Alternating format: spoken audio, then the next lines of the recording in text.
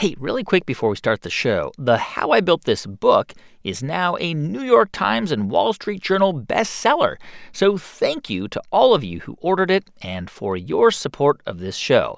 If you haven't picked it up and you want to learn the secrets of how to develop an entrepreneurial mindset, How I Built This, the book is for you.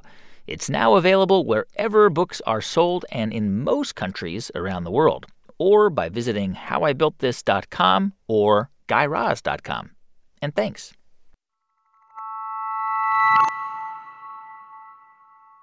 Hey everyone, and welcome to How I Built This Resilience Edition. On these episodes, we're talking with entrepreneurs and other business leaders about how they're building resilience into their businesses at this very challenging moment. And today we're going to hear from Dr. Iman Abuzeid, the co-founder and CEO of Incredible Health. It's a digital career platform where nurses create profiles and are matched with hospitals, making the hiring and onboarding process much quicker and much more efficient. It's currently being used by hundreds of leading hospitals across the country. So hospitals and health systems, they use our platform and our custom matching technology to hire permanent nurses in what is 15 days or less right now. Usually the industry average is 90 days. Now, the reason the average is so high at 90 days is because we are experiencing a massive nursing shortage. Even before the pandemic, the shortage was pretty bad, and it's now become even worse. So the few unique things about our platform and the way it works is that the hospitals apply to the nurses instead of the other way around. And so by flipping it around like that, it's a magical experience for the nurses. They create a profile, they sit back and relax, and they hear from different employers, and they get to choose which interviews to accept or decline. And we also use our software and automation to screen the nurses, as well as to custom match nurses to the right employers too. So it's sort of like a job site, but of course the nurses are not applying for jobs, just putting up a profile. It's sort of like LinkedIn meets Match.com in a way, I guess, right? Yeah. And hospitals. Yeah, you're right. I mean, chief nursing officers refer to us as the Match.com of hospitals and nurses all the time. So, yeah. So how does hospitals applying for nurses instead of the other way around help the shortage issue for both sides? Our demand for healthcare as a country keeps going up. You know, our population is aging. Of course, pandemics don't help. And we just simply don't have enough workers in the system. Like by 2024, we're going to be 1 million nurses short.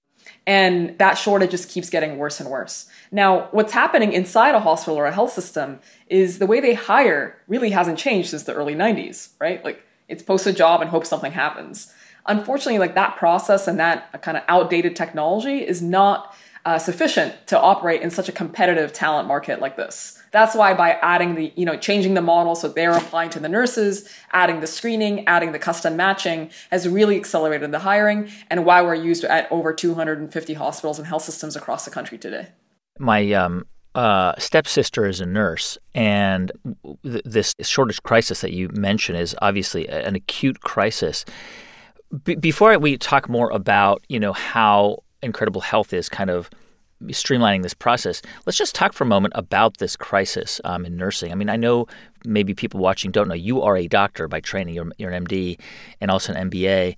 How do we even begin to change this? Presumably you have to attract more people to the nursing profession. How do you do that?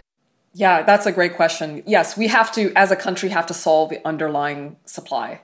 And we need to not only attract more people to the nursing profession, but even for the nurses that are graduating, we need to expand the amount of training that we have for them as well, because there's bottlenecks in both places. There's a few ways to do that. So one is really, I guess, promoting the profession as a fantastic profession. Look, at the end of the day, yes, nurses they do work a lot. Sometimes they do feel underappreciated, but this is a relatively high-paying profession after you complete your education. It seems to me that we should pay or subsidize their education, that becoming a nurse should essentially be free. I 100% agree. So for Incredible Health specifically, we provide free continuing education to every single nurse in the country. Continuing education is needed to renew and activate their licenses, and they usually have to pay out of pocket for it. Just on continuing education, which is, those are courses that you do after you become a nurse. We figured this is crazy. Let's just give it away for free. It's accredited in all 50 states, and they can just simply get it done inside the Incredible Health application. So there needs to be more programs like this across the board that essentially make the education and the training of nurses cheaper and cheaper and ideally free. I just cannot believe that you've packed so much into your life already. You have a medical degree and an MBA. By the way, did you ever practice? I actually did not. So I finished medical school, and I always wanted to make an impact kind of on a more system level. And don't get me wrong, look, one-on-one patient care is amazing, but it's not very scalable. Things like software and technology are highly scalable. You can literally transform an entire industry. The genesis of Incredible Health came from my background, right? So I am an MD. I have a lot of friends and family members that are doctors as well, who are often complaining about understaffing. At the same time, my co-founder, who's a software engineer from MIT, Rome Portlock, his sisters are nurses. And they were saying, hey, I'm experienced and I'm qualified, and it still takes me 2 to 3 months to get my next job. I apply to 10, 15 places. I often don't hear back. This is a very common experience for nurses, by the way, even today. And so we just figured there just has to be an easier way to solve this problem. So essentially the problem you identified was this kind of, the process, right, of hiring nurses was broken. Which doesn't make sense, right? Because you would think, with the shortage and hospitals needing nurses, they would bring them on. But hospitals are also big bureaucracies with lots of different challenges. So I guess it does make sense.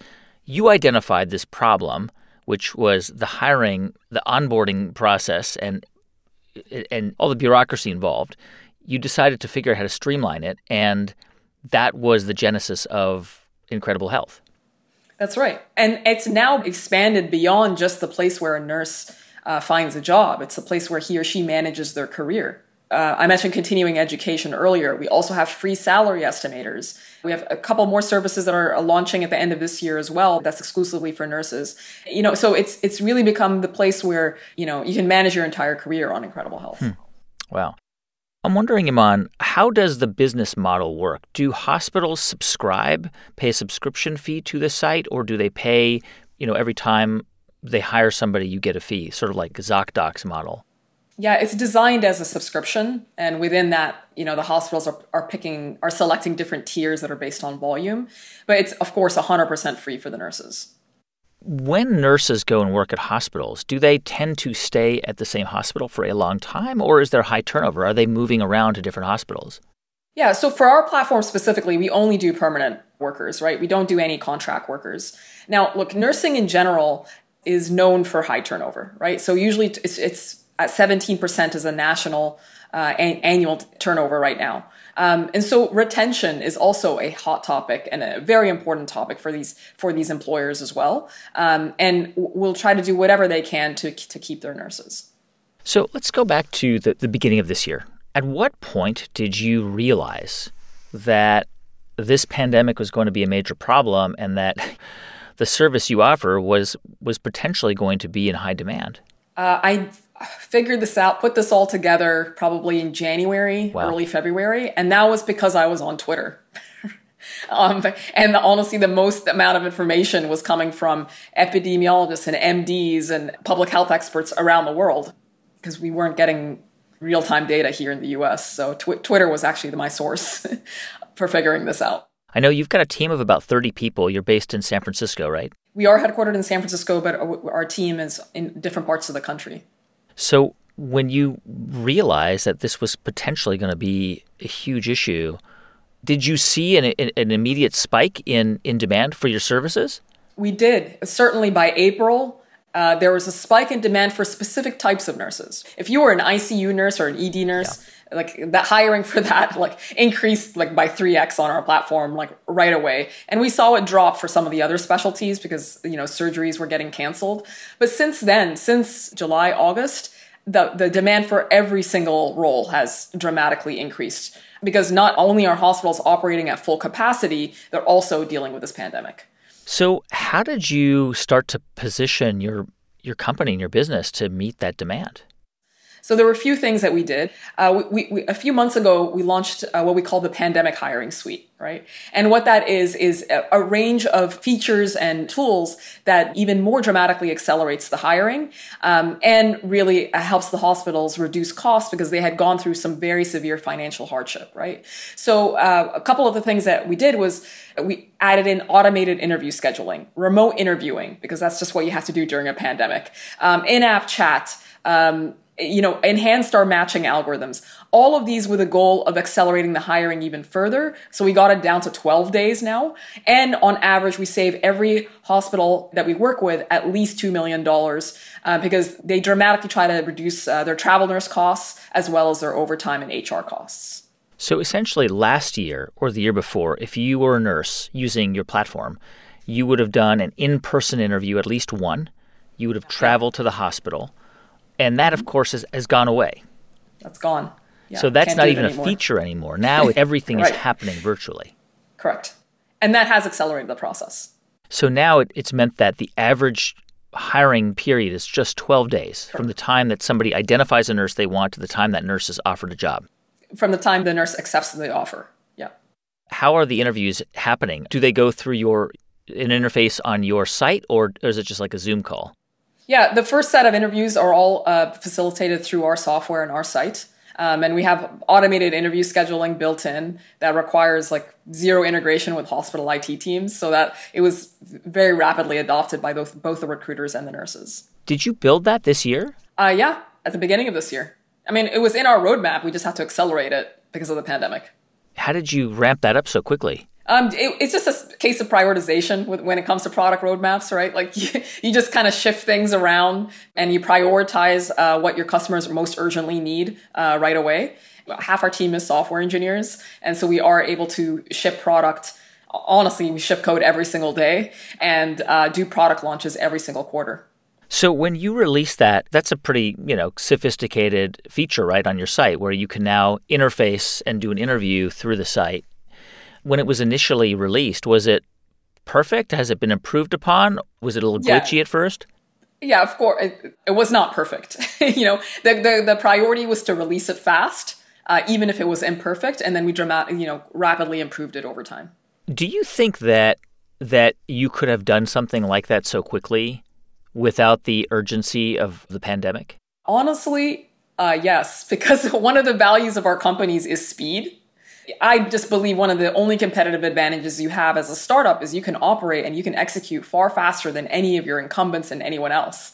So we generally move as quickly as humanly possible. And so the improvements to our platform are rapid, even before the pandemic. Tell me about your workforce. I mean, you're based in San Francisco, but you've got a distributed workforce, or pre-pandemic were most people coming into an office in San Francisco? Yeah, so half our team is in San Francisco, and we do have an office here in San Francisco, but half the team are in other parts of the U.S.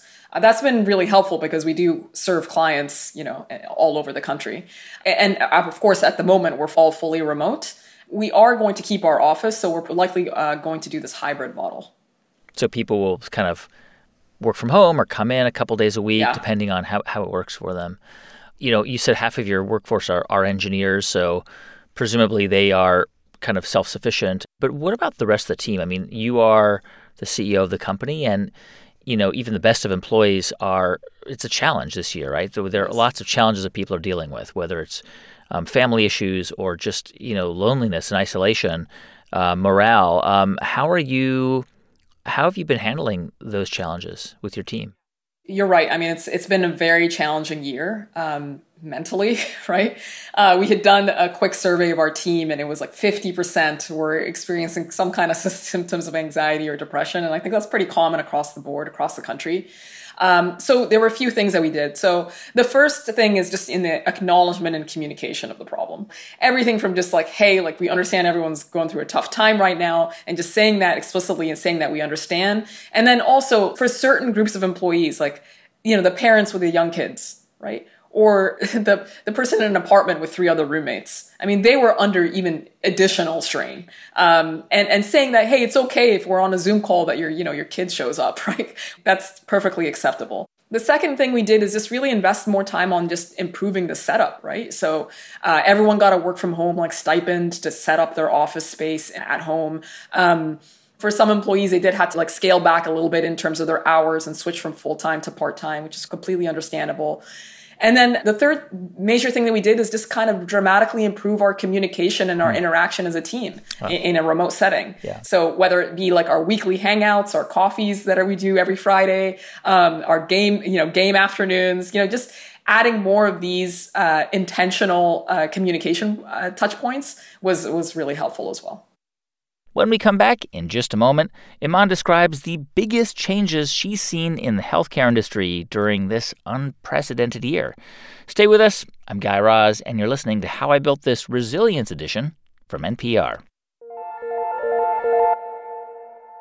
Support for How I Built This comes from 3M. From helping drive vaccine and therapy development with advanced purification technologies to developing an adjuvant that helps boost vaccine effectiveness, the research scientists at 3M are delivering innovative healthcare solutions to help us today and prepare us to better tackle what's next. Learn more at 3m.com/improving lives. 3M Science applied to life. This message comes from NPR sponsor Checker. Want to diversify your workforce and change the future? Studies show that employment is the number one factor in reducing recidivism. Fair Chance Hiring provides a path to employment for 70 to 100 million qualified Americans.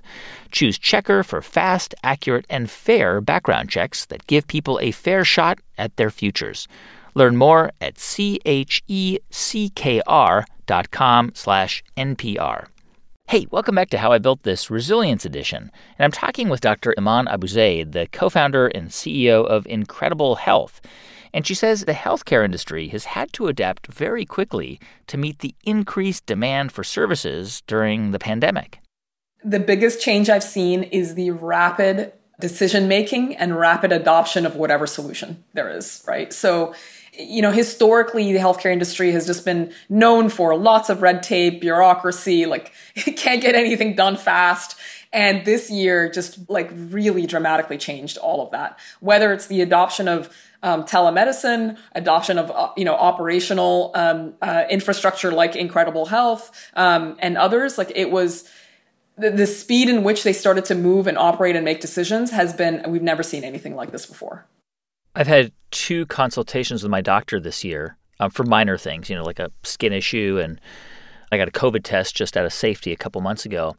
The doctor that I used to go see, she was just a remote call. And as you know, CMS is now reimbursing doctors for consultations with Medicare patients, which is a new feature this year. Do you think telemedicine now is here to stay and will actually be the predominant form of medical care in the future? I think it is here to stay. At the end of the day, the healthcare industry as a whole needs to really focus on customer service, which is basically the patient experience, or many phrases for that. And if patients are adopting telemedicine and you're going to get reimbursed for it, as you just described, then there is no reason why it would not be fully adopted. Now, there's a few, areas that need to get figured out. There are entire communities in the U.S. that don't have access to these devices and don't have internet access and so on. So it's not a solution for everyone and every single location and every person. But the adoption of it, the dramatic adoption of it, is here to stay. Anyone who's been to a hospital for any reason knows that you interface mostly with nurses. And nurses are the people who make your experience better. There's a bunch of questions coming in. I'm going to ask, this is more of a comment from Patty McLaughlin. She says that she is a registered nurse. She went through a refresher course at the age of 63, but nobody would hire her. And she believes it's blatant age discrimination.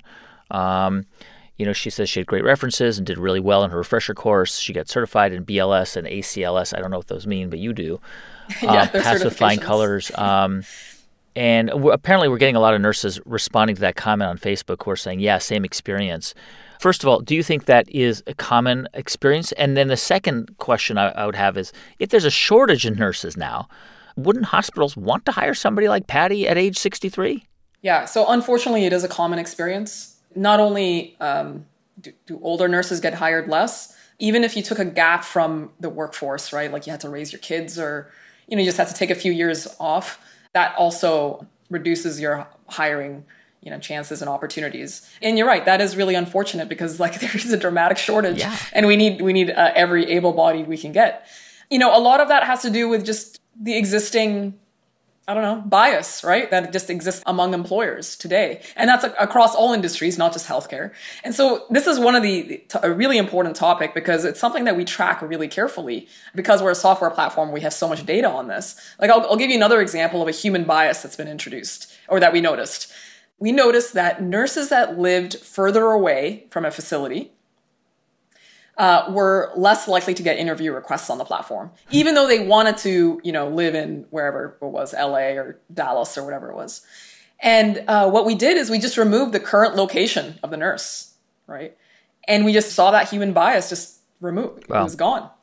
Hiring in general, there's a lot of preconceived notions and biases and so on that just have to constantly be addressed in order for it to get better. And the great thing about a software platform is it can really highlight this data at scale, and so we can have more informed discussions about it. Could you also remove age from the site? The tough thing with age is that, work experience, of course, is required. Yeah. And so absolutely, age is not part of the nurse profile, but work experience is. And so sometimes, employers can tell from that. I mean, I would rather have a 63-year-old nurse than a nurse just out of nursing school. Not to say that a nurse out of nursing school isn't great, but I mean, a 63-year-old nurse or 65-year-old nurse is coming with decades of experience. I mean, to me, it would seem like a no-brainer that you would want somebody with that experience at a hospital. And you do. Look, and that's not to say that older nurses don't get hired. Look, there is a huge cohort of nurses that is approaching retirement, which is going to be add another strain when they do retire. So regardless of what age you're at, like nurses are needed. Whether you're a new graduate, 10 years experience, 30 years experience, like you're needed. Yeah. Here's a question from Mark Monroe. It's more asking you to put on your entrepreneur's hat for a moment. Yeah. He writes, as someone who's built a hiring platform, I'm wondering what your best interview practices are. Oh, that's a great question. There's interview practices for nurses specifically, and there's interview practices for technology workers. And so I'll just answer it in two different ways. So in terms of interview practices, when we're hiring for our team, the most critical thing is to get phrases like cultural fit and like my gut feeling. These kinds of phrases need to just be removed from any hiring process. Right? Totally. They're nonsense. They're complete nonsense, right? So what we've done is like really have improved on this and like got really diligent with our hiring process. So every single interviewer has specific questions that they must ask. Like literally there's a guide and they have to follow the guide, right? The rubrics that the interviewers fill out afterwards are very, very regimented. We do training for the interviewers as well. And then we think through a hiring process is not just like asking behavioral questions, but you have to ask case studies or you have to do a presentation to kind of test like a range of different skills. Now for nurses specifically, I don't think nurses should assume because they're very experienced that they know how to interview. And we've just seen it time and time again that, very experienced nurses can sometimes bomb interviews. And so we have put together pretty detailed interview preparation and guides that are available on our site and free to everyone that have like the do's and don'ts for nurse interviewing. Everything from don't bash your former employer. Don't say you're looking for the job because of money. You should be saying it's because it's about patient care. And, just things like that. You just need to present yourself in an extremely professional way. Iman, how do you, and I'm sorry, I keep calling you Iman. I should be calling you Dr. Abuzeid, right? Oh, no, please. That's totally fine.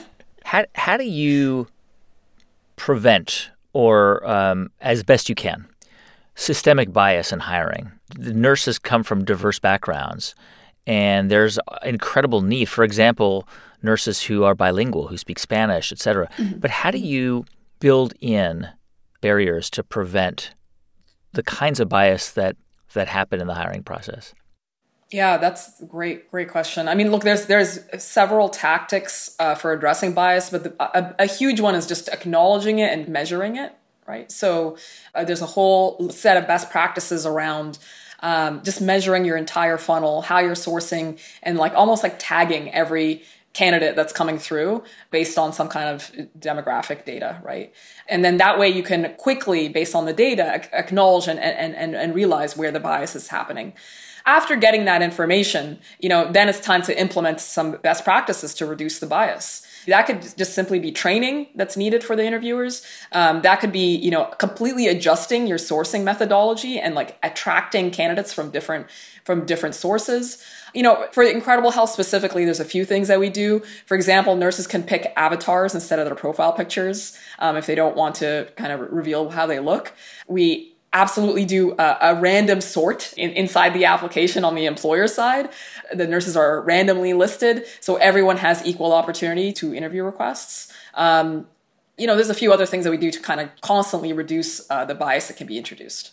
I mean, you can imagine working with social scientists, for example, to experiment with, not using names, for example, because as you know, names are often a source of bias, right? It's often where the bias begins. We've tried, removing names, even removing pictures. The number of interview requests you receive drops. Yeah. There's something about software where there's almost like a human connection that you're trying to enable inside a software platform. Things like names and pictures enable. I mean, how do you think that this year has changed your company's overall strategy? It's changed our strategy in a few ways. So one, in terms of we talked about the product changes, had to dramatically reprioritize and reconfigure things and really double down on what's it going to take to help hospitals and nurses find each other faster and interview remotely and and dramatically reduce the cost for the hospitals too. The other thing that's changed is just where we expand geographically. When the pandemic first hit in, April, we just had to delay all our New York expansion plans, basically, right? And as the pandemic has spread throughout the country, we had to adjust where our different expansion plans. At this point, hospital and health systems have honestly become quite accustomed to the pandemic, and they're very prepared, and they have the personal protective equipment, and they're making adjustments needed, and they're just a lot better prepared now. So we've been able to kind of really roll out our geographic expansion plans as normal. Last question for you, Iman. I'm going to ask you again to put on your entrepreneur's hat. Yep. For someone watching this who's looking at you now, an MD, an MBA from Wharton. I believe you are the child of immigrants. Am I right about that? I am, yeah. Yes. I think your parents came from Sudan. Is that right? That's correct, yeah. So if somebody looking at you now and, looking at you as somebody who's inspiring them, do you think it's a good time right now to start a business or maybe to go to business school or to dive into this uncertain world of entrepreneurship? Okay, so obviously I'm heavily biased here, but an opinion I have is the epitome of what you can do with your business career is to start a company. And that's not a fact, that's an opinion. The excitement, the learning, the skill development that comes from entrepreneurship is dramatic. Now, of course, with that comes an intense amount of resilience that's needed, and you got to manage your mental health pretty carefully as well. But it's the quickest way to learn as much as possible. And sometimes we need to, evaluate the risk and the perceived risk a little more carefully. It's not, there have been a lot of layoffs this year. So just working a normal job is not necessarily foolproof either. So yeah, I highly recommend it. That's an excerpt from my conversation with Dr. Iman Abuzeid, the co-founder and CEO of Incredible Health. To see our full interview, you can go to facebook.com/howibuiltthis. And if you want to see all of our other past live interviews, you can find them there or at youtube.com/NPR. And if you want to find out more about the How I Built This Resilience series or other virtual NPR events, you can go to nprpresents.org. This episode was produced by Liz Metzger with help from J.C. Howard, Will Mitchell, Bruce Grant, Matt Adams, Elle Mannion, Gianna Capadona, John Isabella, Julia Carney, Neva Grant, and Jeff Rogers. Our intern is Farah Safari. Thanks for listening. Stay safe and happy Thanksgiving. I'm Guy Raz, and you've been listening to How I Built This Resilience Edition from NPR. The news moves fast. Listen to the NPR News Now podcast to keep up. We update stories as they evolve every hour. So no matter when you listen, you get the news as close to live as possible on your schedule. Subscribe to or follow the NPR News Now podcast.